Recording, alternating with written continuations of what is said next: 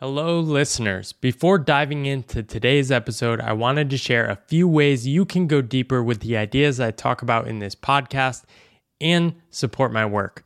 The first is my book, The Pathless Path, which many of you have probably already heard about, but if you haven't purchased it already, I really think you'll love it. The second is the Pathless Path community, which I just opened up as a one-time pay what feels right access fee. And in that group, you can meet hundreds of other people from around the world on unconventional paths like me. Finally, I'm working on a second book, tentatively called Good Work, which is going to explore my deeper relationship with work and how that led to a lot of the transformations in my life. You can follow along in my newsletter, Pathless, which you can also find a link to that in the show notes if you want to learn more about that. Without further ado, let's dive into the show. Greetings, Reimagine Work listeners. This is from a live interview I did with Khe Hy, the founder of Rad Reads and a fellow wanderer on the Pathless Path. We talked about our different journeys, him leaving Wall Street, him becoming one of my first friends on the Pathless Path, and writing books, how we navigate figuring out what to do, how to prioritize our time, a number of things. Really fun conversation. I will let you dive in. We're live. I'm here with Hello. I'm here with Khe Hy in what I'm calling Boundless Conversations. I've never done this before, but we are here to talk about. We're here to ostensibly talk about my book, but really I want to talk about the book as an excuse to have deeper conversations in my continued fascination with trying to understand people's journeys. So Khe has been a huge inspiration on my journey. I quit my job in 2017, and I like to tell people I didn't have any friends except Seth Godin, which inspired me indirectly in books. And we'll start with 2017, about, I think it was 5 months after I quit my job. I walk into this conference. I'm really insecure. I'm trying to land freelance projects. I'm trying to figure out my identity as a solopreneur. So I walk into this conference and Khe Hy is like interviewing, I think you were interviewing CEOs at the time for Quartz, but then I looked up your bio and I couldn't figure out what your angle was. And my first thought was just, oh, wow, someone like me. I'd love to start there.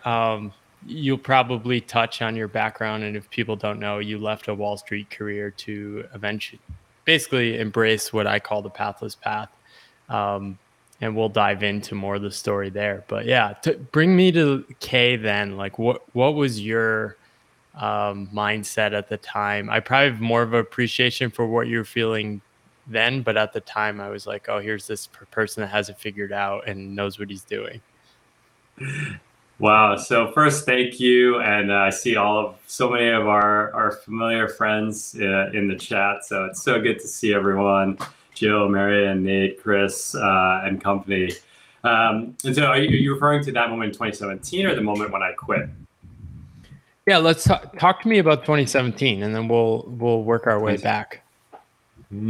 Yeah. So 2017, I would say that, so I quit in May of 2015. And I would say that there's like, I guess I'm pulling it back then. There's almost like different like stages of grieving, right? Like when you leave a job, or there's different phases. And the first is, holy crap, I can do whatever I want. I remember I was like, I only had one kid then, and I took my wife and my daughter, like, let's go have lunch on a Tuesday as a family, and I'm gonna have 2 beers during lunch, and I'm gonna leave my phone at home. I was like, oh my God, this is so crazy, right? And so I started, so that was like that first year was like really like excitement. And we traveled, we lived in Canggu, Bali for a little while, right off Rice Paddy Road by Old Man's. And you're kind of like, I could do whatever the F I want. This is awesome. And like anything in life, any experience, that high kind of wears off, our mutual friend Andrew calls them samskaras, which are like these like negative thought loops start to kick in, and you're like, oh my God, what am I doing? What am I like? Who am I? What am I doing? Have I made the right decision? So that was like 2015 was like euphoria. Like I'm living like Julia Roberts style. 2016, I'm like, it's like the oh crap moment. And it's the identity quake. Your identity is smashed to blown to smithereens. Take like imagine there's like a glass, like a picture of Kay in a frame, and like every single person in your life is taking a sledgehammer and just smashing that thing. Not like violence towards you, but they're actually destroying the image and the conception that you had of yourself. And even if they're not doing it, it's what you feel. So that was 2016 was the identity quake year. So bliss, first bliss, naive bliss, Julia Roberts bliss, then smithereen, identity smashed into smithereens is 2016, and 2017 begins the process of slowly rebuilding the identity. And that lands us to the moment where you and I met. Well, I guess, I don't know, we didn't meet, but our energies. We met after that on the met through your newsletter. Your newsletter was kind of an invitation to the fellow weirdos on the path. Yeah, exactly. And so that was when I started to have some a renewed identity, right? In 2017, there had been 3 kind of identity markers that I had crossed. One was that there was the Rad Reads newsletter, which was kind of still a small thing, maybe like 2,000 subscribers back then. The second was I had gotten 2 press recognition. So in my parents' eyes, I made it. They're like, oh, you made it. He's in CNN. He's in Bloomberg. He made it. Any creator here will know that just because your traffic spikes, if you don't have a business model, you don't have a business model. And then the third was a very important one, small but important, being an entrepreneur in residence at Quartz, which was an identity marker to cling to because I had embraced this new identity of being a writer. And Quartz was basically saying, like, we validate this identity, not to mention, the many dear friends that I have at Quartz and the mentors and so on. But that's the first 3 years, right? Yeah, that's fascinating. I think one thing that was shocking to me was when you're succeeding on a path that is familiar to everyone else, literally no one will ever ask, why are you doing this? Like, I guarantee when you were working in finance, nobody was like, hey, why would you continue to get promoted and do better? But as soon as you step off, there's a flurry of questions, almost nonstop. What are you doing? What's your plan? Are you going to get clients? Are you going to build a business? Are you going to hire people? And the reality is, in those first couple of years, you have no idea what you're doing. And first couple. And that's why I've kind of realized the most important thing is probably not to, like, there's an initial phase where you almost have to like make money and like try a bunch of stuff to build confidence. But even more important is probably finding other people who are similar to you, such that you can just have normal conversations without those, why are you doing this? What are you doing? Did you find similar? Yeah, I think, and I see some people that are in different phases of this journey in the chat. I think that when you leave a known path, it's by definition of it being known and very few people doing it, you think that you're the only person that's actually done that. And I think that, I could zoom out a step further and just talk about the Rad Reads newsletter and the post. It's like, I'm like confused, am I being a good dad, or I'm confused, am I a workaholic, or I'm not sure if like I'm being indulgent by like pursuing things that I love, or I'm not sure of like what it means to truly be happy, right? And I think that you think that you're the only person who has those questions, right? And that's going through those ranges of emotions. And I felt that in the early days, and the newsletter is actually the vessel or the vehicle that helped me connect to all these other people like you, because people would just see that. They're like, oh, what they would say is they're like, oh, I'm not alone in feeling that thing. And then they would kind of reflect back to me and then be like, oh, someone else feels this? Like, so we're in this together, right? And then I think what it kind of grew into is really what happened is like people we could talk about like, yeah, you're a creator, you're a digital nomad, or you're a freelancer, and we found each other. But what really happened is you bonded with this group of people over the human condition. It's right? So true. And that's what it was. Like, solo creatorship is just a vessel for these bigger questions of like, what is the meaning of life? Why am I here? Why am I doing this work? Who am I doing it with? Am I loved? Am I safe? Like, am I recognized? Am I relevant? Right? Solo creatorship is just one vessel for those questions, but Wall Street is actually another vessel for those questions. So to answer your question, I did feel alone, but very quickly by putting myself out there, I got so much feedback back. And also very practically, I would say that so many of those relationships were enhanced by Twitter. Oh yeah. Because it's just so easy to have these like hybrid conversations that are partially private, partially like kind of like a bunch of weirdos sitting in the corner of the classroom talking, and public, like broadcast. And I think Twitter really was a beautiful accelerant to finding that tribe. I think many people mistake people with platforms or a following as like businesses.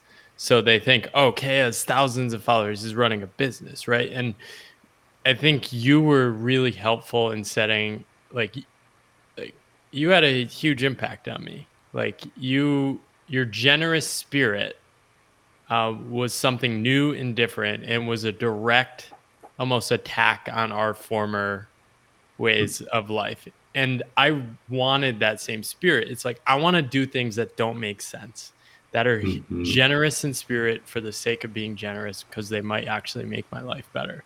So you just started introducing me to friends, even though we had never met in person. We didn't even meet until 2020. You just introduced me to friends. I've visited my friend Quinn in Vietnam and stayed with him all through you. I've landed a client project in Boston through you. And like, I've hung out with new friends in Taiwan because of you. Taiwan, yeah. And but remember, let me just add there. Remember when I once shared your like PowerPoint templates in some random blog post, and then you're like, "Oh my God, I haven't updated this in like 2 years." Yeah, I started getting all these inbound requests, and it's like, oh crap, people are buying this, and it's not actually the thing anymore. It's like broken, and I basically like refunded a bunch of people and like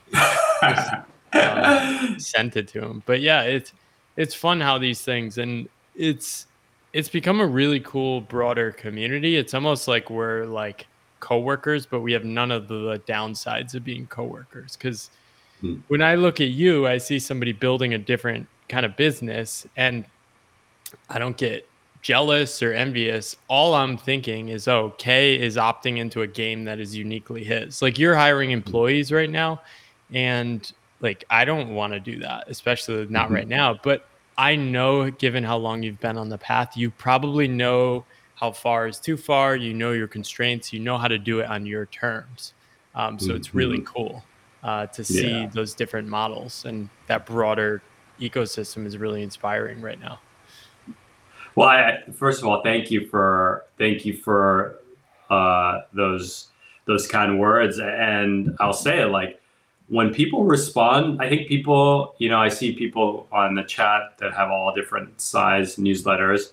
When someone responds to a newsletter with a thoughtful response, it actually it really means a lot to the creator, because you have these people, these creators that are sitting in their garages or in their spare bedrooms in front of their laptops for years with not like a ton of social interaction, especially during COVID.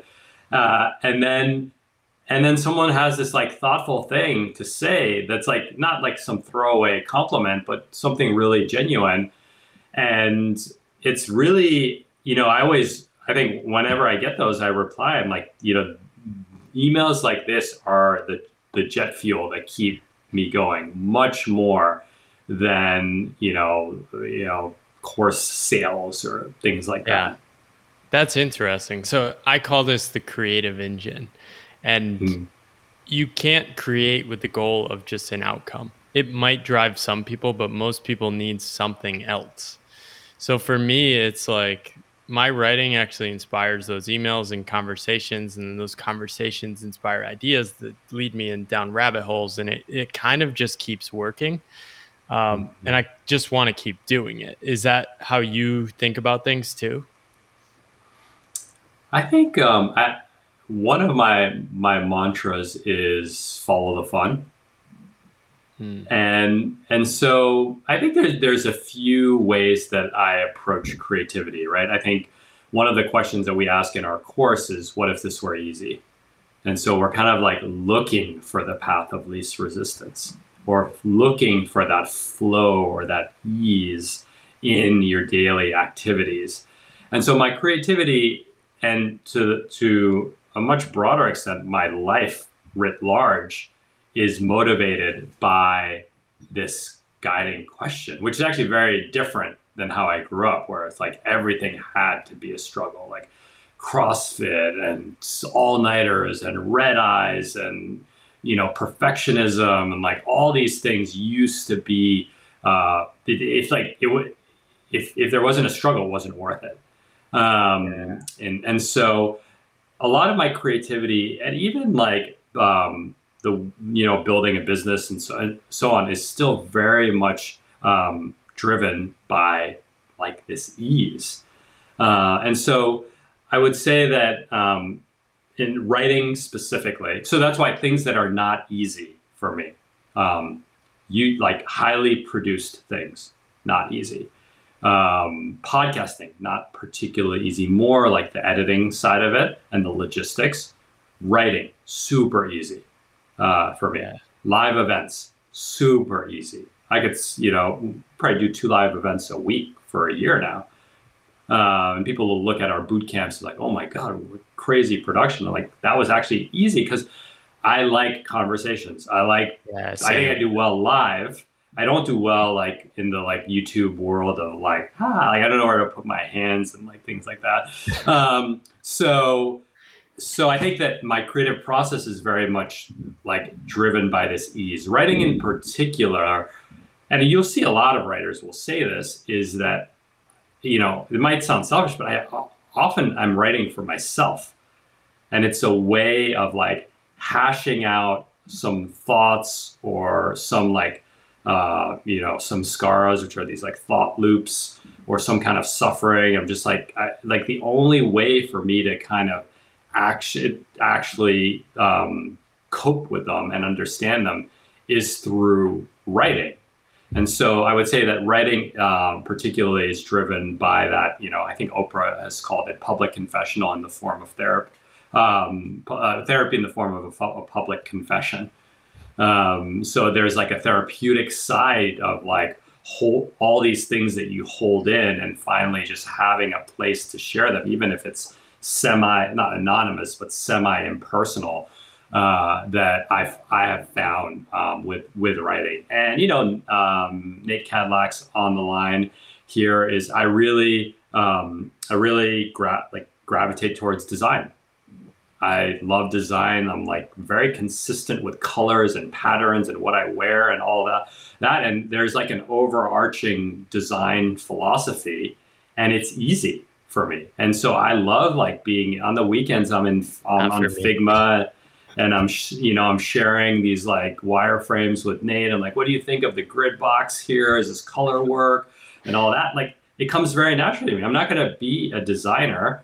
I'm not striving to be a designer, but it's a method of creative expression that really makes me come alive, and I lean into it. And then as a result, as the person on the other side, the customer, I would suspect that the Rad Reads customers or Rad Reads fans, they're like, there's a very specific design aesthetic that Kay has that kind of brings it all together. It brings together the surfing. It brings together the beach, the playfulness, like the culture of the moment. I mean, I'm wearing a Dave sweatshirt, right? It doesn't get more like pop culture than that. And so I would say like that ease, oh, it's so good. That ease is much of a guide for my creative pursuits. When I wanted to quit my job, I had this impulse of basically wanting to escape work. And what I've since discovered is that that's kind of a flawed. I had a broken model of what work was. I only thought of work as like a full-time job, constraints, not being able to really do what I'm doing, suffering some of that script you talked about.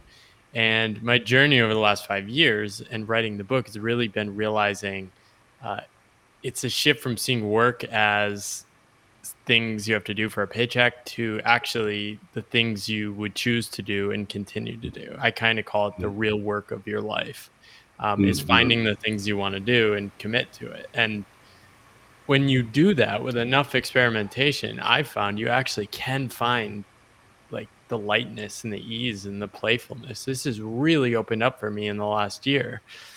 And it's kind of mind blowing. If I like a cheat code. If I told myself 10 years ago that like you can just not work a job and figure out stuff to do and you'll be light and happy and playful, I don't know if I would have believed it. Did you go through that shift? Was there any moment when you're like, oh, it's not about escaping or working less, it's about finding the things worth doing? So absolutely. I think that there is, so Ali Abdaal has this exercise, which I think he got from someone else who I won't be able to attribute, but he calls it what's your ideal ordinary week? And so in this hypothetical scenario, all your expenses are paid for, your living expenses are paid for 2 decades or something, but you're still subject, I think I added this part, but you're still subject to life's constraints, right? If you have high blood pressure, you still have high blood pressure.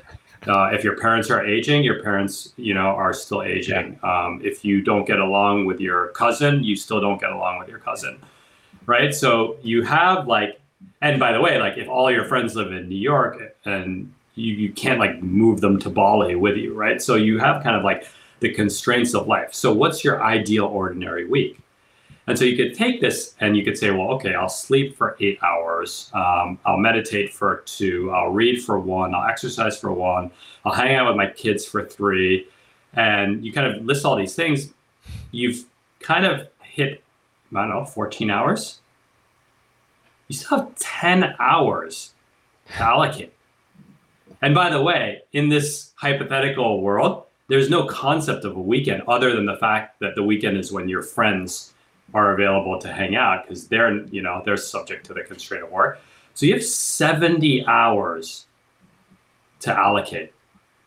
By the way, that's a job, right? So you kind of have to start to think about well, what could I do for 70 hours a week? And let me tell you, if you're listening to this and you're grinding at a desk job that's soulless with a schmuck of a boss, and you're like, oh, I could fill my days up.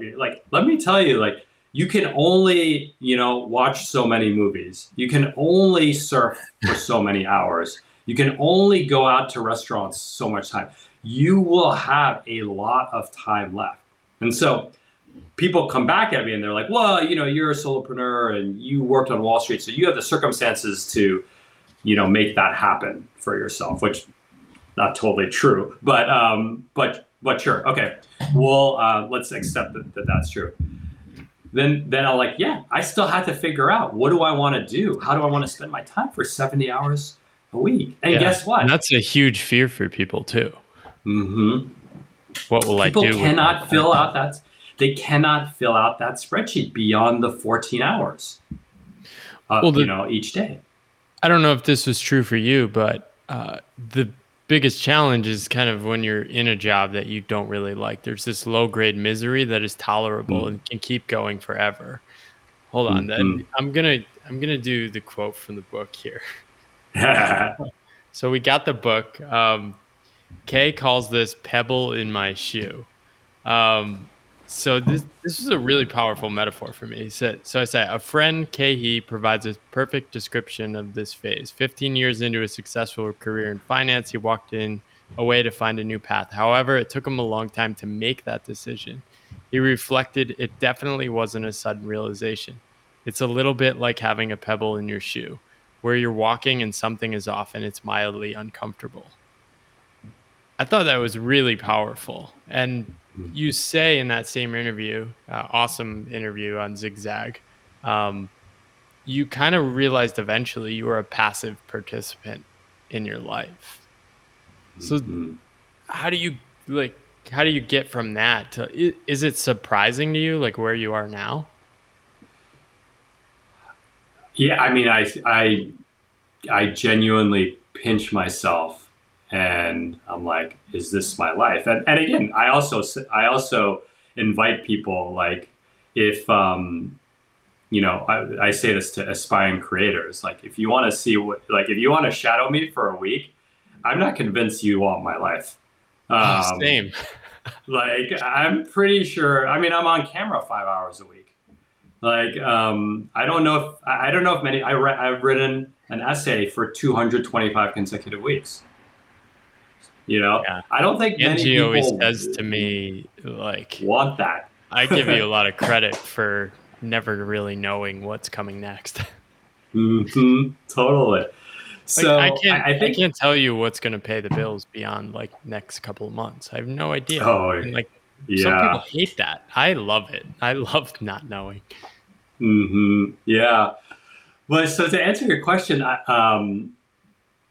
mean, we could take a very simple example, because I talk about it often, is surfing. So when I was on Wall Street, I said to myself, I want to learn how to surf. I want to be a good surfer. I want to live by the beach. That was like my retirement dream, is to be a surfer and live by the beach. So you could say, like, in my ideal ordinary week, I would surf for a couple hours a day. And so lo and behold, through the divine grace of God, I'm able to surf every day. And at 30, 35, 37 years old, so 18 years earlier than expected. I didn't retire, but I had the freedom to do it. Okay, so I get to Manhattan Beach. You've been to my house. I live walking distance to the beach, and I can surf every day now. Okay, cool. This was a dream that I had for like 20 years. Okay, reality check. So you walk down to the beach. First of all, no one really tells you the water's freezing. It's 57 degrees, right? Okay, no one told you that. Second of all, um, none of your friends can surf with you because they're all working. So you're by yourself in freezing water. Third of all, surfing is very dependent on Mother Nature. And there are weeks where there's no waves. You wait weeks for like a 6-second wave that you dream about for the rest of your life. Months, sometimes. All right. Next, it's really freaking hard, right? Like, the vision that you have of a surfer, like a Kelly Slater or so on, like, it doesn't look anything like that. The water is not blue, it's gray. When it rains, you can't surf for 3 days because sewage water drains into the ocean, right? The list goes on and on and on and on, right? And what I was lucky in that I was like, if that, can you imagine, like, you build up this vision for 20, like, imagine you're waiting for retirement and you build that up as the thing that you want. You sell your soul to Goldman Sachs so that you can have that, like 6 or 7 years early. And then you get it and you're like, this sucks. And in fact, many friends move to Manhattan Beach from the East Coast. They don't surf anymore because it sucks. That's so funny. But what doesn't suck about it is you can embrace the entire lifestyle. It's not about this vision, this identity of being a surfer. It's about the routine act of putting wax on your board every morning. It's about seeing your casual homie in the water that like you've actually never seen them in street clothes on, with street clothes on, and you're just like, hey man, catch any waves today? It's about watching the seagulls in the cold, dark night. It's about the sun cracking at the break of dawn, right? Those are the things that actually make it special. But that's not the conception that one had of surfing, right? It's very, very different. And so it's just an example of like, it's really hard to even know what you want and what makes you happy. Yeah, what I'm sensing there is just a sense of wonder and possibility, like just an awe for the world. This is one thing I notice over and over that kind of tips the scales. I call it people are able to deal with certain discomfort and expected rewards for indefinite periods of time. And then like taking an uncertain path just doesn't make sense because it's trading certain discomfort for uncertain discomfort. But what tips the scales is this sense of I might find something out, this sense of awe, this wonder. And I think that's often what keeps people going on the journey too. And I think what's really opened up for me is like, it's really exciting not knowing, because I know there might be bad stuff that happens, right? Like surfing might suck one day, but it might also be really interesting. It might lead somewhere fascinating. Yeah. I would absolutely to, wonder and possibility, but I would even like pull that in one notch and just say like, I think a big change between me now and me on Wall Street is I'm completely content in the present, right? So like the present is beautiful, like always. And, when I was at a job, I was always kind of, that is true, Jeff. I've been like staring at your eyes, like you have like incredible eyes. But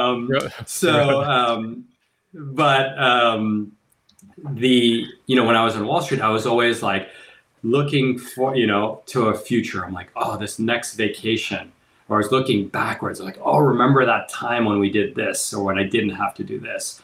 And the present moment always sucked. I was trying to escape the present moment through work, through alcohol, through just, surfing the web and just being distracted, right? Through experiences even. And I think part of it comes with age. Like I will say that a big change is, I'm an hour to 90-minute meditator a day for almost like 7 years now. So like I just have this deep comfort in the present. But I think it's also just like an acceptance of this moment, which actually comes back to the ideal ordinary week, which is just like being content in what is happening in that moment, not clinging to something, not desiring something in the future, or not clinging to something in the past. Yeah, it's so powerful. And I think tying it back to your 2016, 2017 experience, like the path to get there is not a straight line. It's kind of this like dip, right? And I think that's what I experience. And people have these ideal visions of wanting to quit their job and live at the beach. I've actually done that and been around those people, and nobody actually wants to do that full time. People, what I've found, want to be useful. They want to contribute to the world. They want to connect to themselves. They want to connect to the world. But to get to a state where you can do that in a way that's connected to you, it often means taking a step back. So I always tell people it might suck, but it might also be worth it if you're able to commit to the path. Yeah, I mean, that's very Taoist of you, right? But I absolutely agree. And the thing I would add too, I've had what I'm about to say. I've spoken to some of the people in the chat about this point. But there is there's just this like, how do I best state it? It's like, okay, you like, there's like these like choppy waters, right? I like to use water analogies. These like really choppy waters where like the chop could come from people's expectations, or the chop can come from your own expectations, or the chop can come from some like failed project that didn't go as well as you thought, or the chop could come from like figuring out the American insurance healthcare system as an entrepreneur and how much that sucks. So like the chop keeps coming in all these different ways. And I honestly believe that the thing that like gave me the best like advantage in doing what I've done is the ability to stay calm in all that choppiness. And so you could use an investing analogy here, right? Like, you could take a stock like Amazon stock in the early days, right? It's like up and down, up and down, up and down, up and down. But if you look at it over 30, 20 years, it's just like a straight shot up, right? And so I think that, and I really, you mentioned our shared friend, Andrew Taggart, who was like my spiritual teacher, who I wouldn't be here without him. And I talk about him often because he completely changed my life. But what he did was he gave me the tools to look inside so that when the chop was happening, I could just like, I don't know if I remove myself from it or shield myself from it, but it just didn't get to me. So when someone was like, you should be doing this, or you should be doing that, or my parents were like, why are you doing, you're crazy, you're letting us down, and we invested so much time and money for it. And when all those things were being thrown at you, that chop, it's like the ability to kind of tap into some internal source of calmness and weather it, navigate it, stay alive to play another day. I think that, whatever success I've had as an entrepreneur is just because I've been in the game for 7 years now. And I stayed in the game. It's so true. Yeah. Yeah. I often think I've found that I like writing, I like creating, I like connecting with people, and I want to do it for 25 years. So I don't get too caught up in like succeeding this month. I call it the long, slow, dumb, and fun way. I do it a little calmer because I know I'll keep playing, but yeah, experience is a very similar thing of just seeing the path itself and the benefits of having to deal with these blows. Similar thing with like parents, like not really understanding your path, and like their script is like, we struggle so that you can make money, right? And feeling like you're not good enough. And over time you do get like, I say you turn these ambiguous worries into like tiny little existential crises along the way, but then you experience them so often that you can go into that observer mode. And it's like, oh, I see you, money fear. You're showing up this week. Yeah. I can dance with this. I've done this before. We'll be fine. And you start to see, in our course, we ask people like, why do you want to be more productive, right? It's a productivity course, or on its outset, it's a productivity course. And so we ask them, why do you want to be more productive? But we ask them to ask why 5 times. Yeah. And the 5th why will really show that lingering hurt, right? It'll be things like, I am unlovable. So you're kind of like, if I'm more organized, if I produce more, I will be loved because I'm afraid of being unlovable. I am unlovable. I feel unsafe. I feel unworthy. I'm scared of rejection. A lot of these come down to like isolation and ultimately death, right? They're different like manifestations of it. And so it's the same thing. It's like when you start to get these like moments of self-doubt, or, you have this perfectionist tendency and you're afraid to hit send, or you can't actually, ship that project, you keep procrastinating. Chances are it's one of these kind of repetitive negative thought loops that are coming back to you that are saying like, no, watch out, you might be unlovable, right? Watch out, you might be unsafe, right? Like the money thing. And sure, I think many of us grew up with challenges around money, and our parents may have struggled in certain ways, or we never felt like we had the financial means that we wish we had at the time. And so, when these money fears come up, it's that same repetitive pattern. And so by being able to look inwards is super, you notice it, first of all, and you notice the way in which it drives you. Once you notice it, then you can like talk to it, right? And some people like actually will like put their hand on their body to like reassure that part of you that you're okay, you're safe, you are loved. And then you can work on healing it through different forms of therapy or coaching or meditation or, different ayahuasca. Like there's a lot of ways to really heal those parts of you. And everyone has their own ways of doing it. Yeah. So want to get to some questions. Yeah. People can drop what them. If this was easy question that keeps coming up.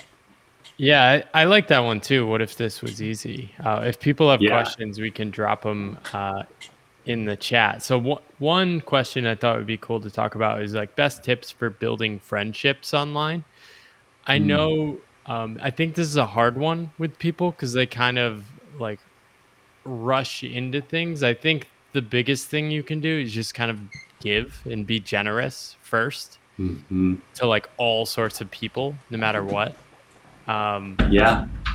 And that kind of just makes you somebody that people want to be friends with. I don't know if you probably have a better answer to this. I think there are a few ways. One is to just be very, just like, again, now it's like, there's a lot of like fabricated vulnerability, but I think so much of it is just like, shit, I don't know what I'm doing. Right. And like when people can see through the fabricated vulnerability, the people are quite good at the LinkedIn kind of post. spotting through BS like that. But I think like being vulnerable, like am I being selfish for doing this? Am I being a good dad or a bad dad because I do X or Y around my kid? Am I being a good spouse because I did this? Or am I being selfish because I want to go on a surf trip, right? I think that just sharing like that, people, if they believe that you're being genuine, they immediately built this kinship with you without you even necessarily noticing it. And at that point, then they might go in and, there might be some way to connect, right? So that would be one. The second would be to just give and not expect anything in return. And again, it could be like, this is very Adam Grant style, but going like micro acts of generosity, right? And I use the example often of Nate, who's on the line. He was at one of the boot camps. We had never met, and I always make some passing comment on design, and he sends me this like 14-minute Loom video that's like basically like a full-on design critique of like the entire brand. This is big Nate Cadillac help right here. Exactly. Like, I got like 5 Loom videos from him. There you go. And so, and that's the thing. And Nate's awesome, and he's genuine, and he's not doing it to try to get exposure on someone's channel or this or that. But guess what? That's the byproduct of it. But that's the least important byproduct is that, like him and I are friends. Like we're going to have dinner with our wives and our kids on March 5th. Like we're gonna have pizzas in Silver Lake or Echo Park. So, and it just happens very organically. So like look in, another person who's excellent at this is Justin Lai, who's on this, where he just goes in and it's like he's the number one helper. It's like he's a Twitter bot. He's like the Twitter love bot, and he just like shares love and wisdom on Twitter. And by the way, if you're any private communities with Justin, he does the same thing in private communities. It's totally on brand. So again, these like little things, and people are always like, oh, I have to take like a 40-minute call and explain, like sit down with them for coffee. No, just like bump up the thing, promote the thing that they're sharing if you believe in it, or just celebrate a win publicly for them, or just tell the world how awesome they are, right? You'll find that. The other thing is to also just like be just like not aggressive, but be direct. Like there's so many people that we have all these conversations on Twitter, and I'll just slide into the DMs and be like, hey, let's just jam. No agenda. I'm not asking for anything. I'm not asking to promote anything. Let's just jam. And you'd be surprised. Pre-COVID, again, this is why I love Twitter so much. But pre-COVID, when someone would ask this, when I would go to a new city, 50% of the people that I would have coffee with were Twitter friends that I was meeting for the first time. And everyone like who's not on Twitter thinks that that's so strange. And everyone who's on Twitter is like, of course, that's like makes perfect sense. This is why I'm in Austin. I mean, Yeah, my like social network here is like Twitter people, like knowing people. totally. Like I met Chris Sparks. He messaged me when I was in Taiwan to learn about it, and we became friends, and a bunch of other people. It's always the personal stuff you connect over to. Totally. Let's see, what other questions do we have? How do you deal with Can the I identity? address Yeah, the go what ahead. if it was easy question? Yeah, Because yeah. people struggle with. So one of this question, what if it was easy? And Jill and forget who else was saying it. Their name starts with a T. It was inspired. It's a Tim Ferriss inspired question. And so, what if this was easy? Is as simple as it sounds, which is like, okay, I want to write a book. Well, what if it was easy? Right? Everything I've heard about a book is that it's not easy. I did Right, and people easier. are like, you have to write for 4 hours every day. If you want to publish book, the consistent narrative that I've heard is you have to write for 4 hours every day for like 12 to 18 months. Okay, and Paul's shaking his head. So the what if it was easy question opens you up to possibility that that is a narrative, right? And maybe that's a narrative if you want a New York Times bestseller, maybe. But even then, I would question that. Maybe it's a bestseller if you're writing about. Maybe it's a condition if you're writing about a topic that you're not passionate about, right? So, for example, people always tell me, "Kay, you should write a book. You should write a book." And a book would make perfect sense for everything we're doing, like a published book. And I think I could get a book deal, but it doesn't pass the "what if it was easy" test. It just, I love 10K work. I don't love it enough to write a book, just for my business. I'll be straight up with all of y'all. It could be a very good book and I could make a lot of money and do wonders for business. Maybe it will tip to the point where it purely becomes something I do for the business because I have other stakeholders in the business now. But as of now, it just sounds way too much of a grind. And in fact, the book that I would want to write about is like some connection between productivity and mortality and like our finite time on Earth and things like that. I don't think I'm ready to write that book yet. I don't think I have enough knowledge on the topic. And so I do think I'll write a book one day. So that's the what if it was easy. And you can look at it in so many different ways. If you're struggling with that question, actually, one more point on that is a lot of times we equate struggle with worthiness. So we have a script that says if it's easy, the reward can't be good, can't be worthwhile. So some of that question might be unwiring that script. And then the last thing I'll say to Jill is an easier way to get at that question is where is there unnecessary struggle?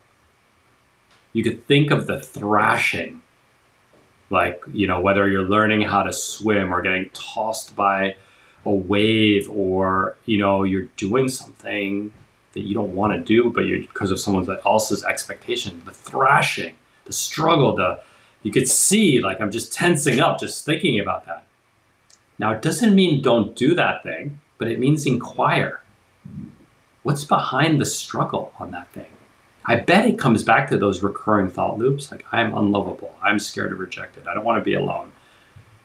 And so then, that's a much longer pathway. But again, recognize that the struggle, like you can opt out of that struggle. You might not see it right away, but you can always opt out of that struggle. Yeah, when I left my job, I intentionally designed to avoid that struggle. I didn't like the struggle and I wanted to escape it. So I was always searching for what are the hacks, what are the different ways to do things such that it might be fun. Mm-hmm. And in doing my book, I basically designed it the same way. It was like working with a publisher was off the table. I don't want a boss.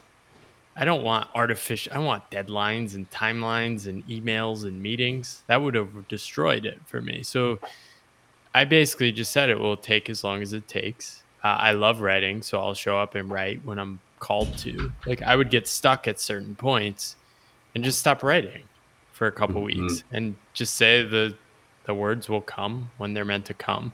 And one quote in the book, which I highlight, is John Steinbeck in a letter to his son. He says, "Nothing good gets away." And I really believe that, right? If there is a good book in you, it's gonna be written, right? But I kind of pair that with the idea like, yes, and as long as you create the space to let it emerge. Yeah. Right. So I'm always paying attention to like what does it feel the right time? When am I getting signals from people? So I had been writing consistently for 3 or 4 years, and 3 or 4 people said to me, like, write this book. I read Amy McMillan's book. It made me feel amazing. I was like, there should be more of these. And I just crafted an experience that was on my terms. It was super fun. I did 2 different covers because I thought that'd be fun. I did block quotes, even though 98% of books do indents. I was like, I don't care. I like that. And yeah, just did it on my own.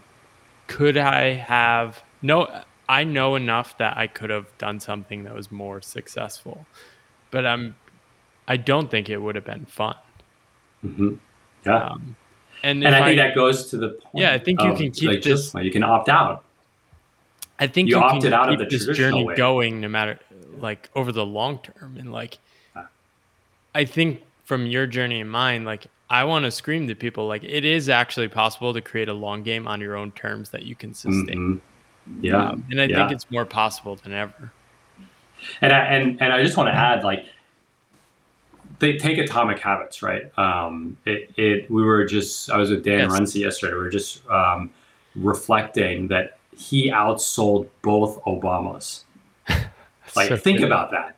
He's a book on habits outsold both of not if you add them together, but like they were 2 and 3, like in like last year's most bought book. And then I asked James, how long did it take you to write Atomic Habits? He said, writing plus marketing, 10,000 hours. So you could cut the math however you want on that, but that is a long, long time. There's no way you can thrash through 10,000 hours. No way. And so, look for those signs of that ease. And again, it doesn't mean quit your job. It doesn't mean give up your project. But what it does mean is like have an antenna that's like, boop, boop, boop, boop, boop, boop. Oh, ease alert. Look in. What's here? What's behind this? What's the topic? Who's it with? What story am I telling myself? What story am I not telling myself? And then you can kind of like hone into those. Yeah, I was realizing somebody pointed out James Clear's tweet where he was writing about how long it took. And I realized I almost have the same journey. I started writing publicly in 2010 for a business school blog. And then I wrote after that about a health crisis. Then I wrote on Medium. And I look back, I was like, oh my God, writing is the most consistent thing I've done for the past 15 years. And what I published, and it's been really shocking, like how well the book is doing. Like I didn't put any effort into the launch or anything, and I'm just like tweeting about it, but people are starting to tell other people, and it's really because I kind of validated it through like hundreds of conversations, and it's really just an emergent product of like things people already were down with. And I think the key point is that you had to, or one of the key points that I think a lot of people in the chat might still be wrestling with as you're talking is like you had to give yourself permission to not go after a published book deal. And you had to give yourself permission to know. Well, but it was easy for you because you have the self-awareness to know what you want and what you don't want. I think that most people don't have that. It's actually a great metaphor for the pathless, right? Think about how meta it is. Right? Because you're like, sure, you could have gotten a published book deal if you want. You could have stayed and consulted, right? It's you knew your why. You knew your non-negotiables, and a published book would not clear that hurdle. And I think a lot of people might not know their why, their how, their non-negotiable. And so then, of course, you should go for the published book deal, because that's what everyone else says you should do, and that's the thing your parents will high five you for. Although, if you want like approval as a solopreneur, like the boomers are eating my book up. Like they're loving the author title. Like I am suddenly visible after 5 years. I'm like, this thing is still net negative money, and I'm like, this has been. They're loving it. It's pretty funny, but yeah. So we're running up on time. Wanted to do 3 rapid fire questions, and then we can wrap up. Favorite book that has inspired you on this journey? Oh man, I don't know, man. I don't read that much. So, but I would probably say the book that I come back to the most is the Tao Te Ching, the Stephen Mitchell translation. Yeah. Just kind of puts, like it puts the whole, like the whole bigger picture of like this like dual world that we live in. Like, this is good, this is bad. Like, you're gonna die and you're alive. Like, it just really kind of changed the way that I think about a lot of the binary views that we have in Western society. Like the pathless path, right? I mean, the pathless path is a Taoist framing. Yeah, I'm just remixing. Lao Tzu. You wouldn't be the first, you won't be the last. Favorite metric for success now?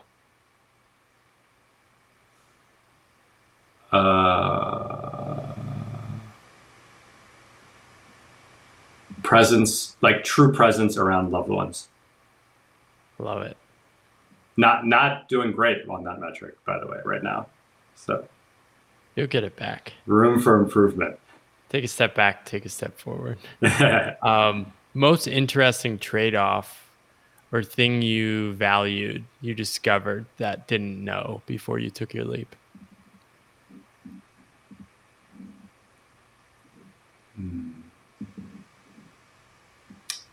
Oh, doing things that are like economically not that don't make sense. So like cleaning dishes. I used to hate cleaning dishes because it's like I wanted to like hire task rabbits to come into our house because that was my job. My wife cooked, I'd clean. And I'm like, this, I'm calculating my hourly rate. I'm like, this is absurd. Like, I could pay someone to do this, and like arbitrage it on this. And then Lisa's like, yeah, but then we'd have a stranger in our house cleaning our dishes. Now, like, I find so much joy in like I never understood why someone would garden. And now I Manhattan Beach is not garden friendly.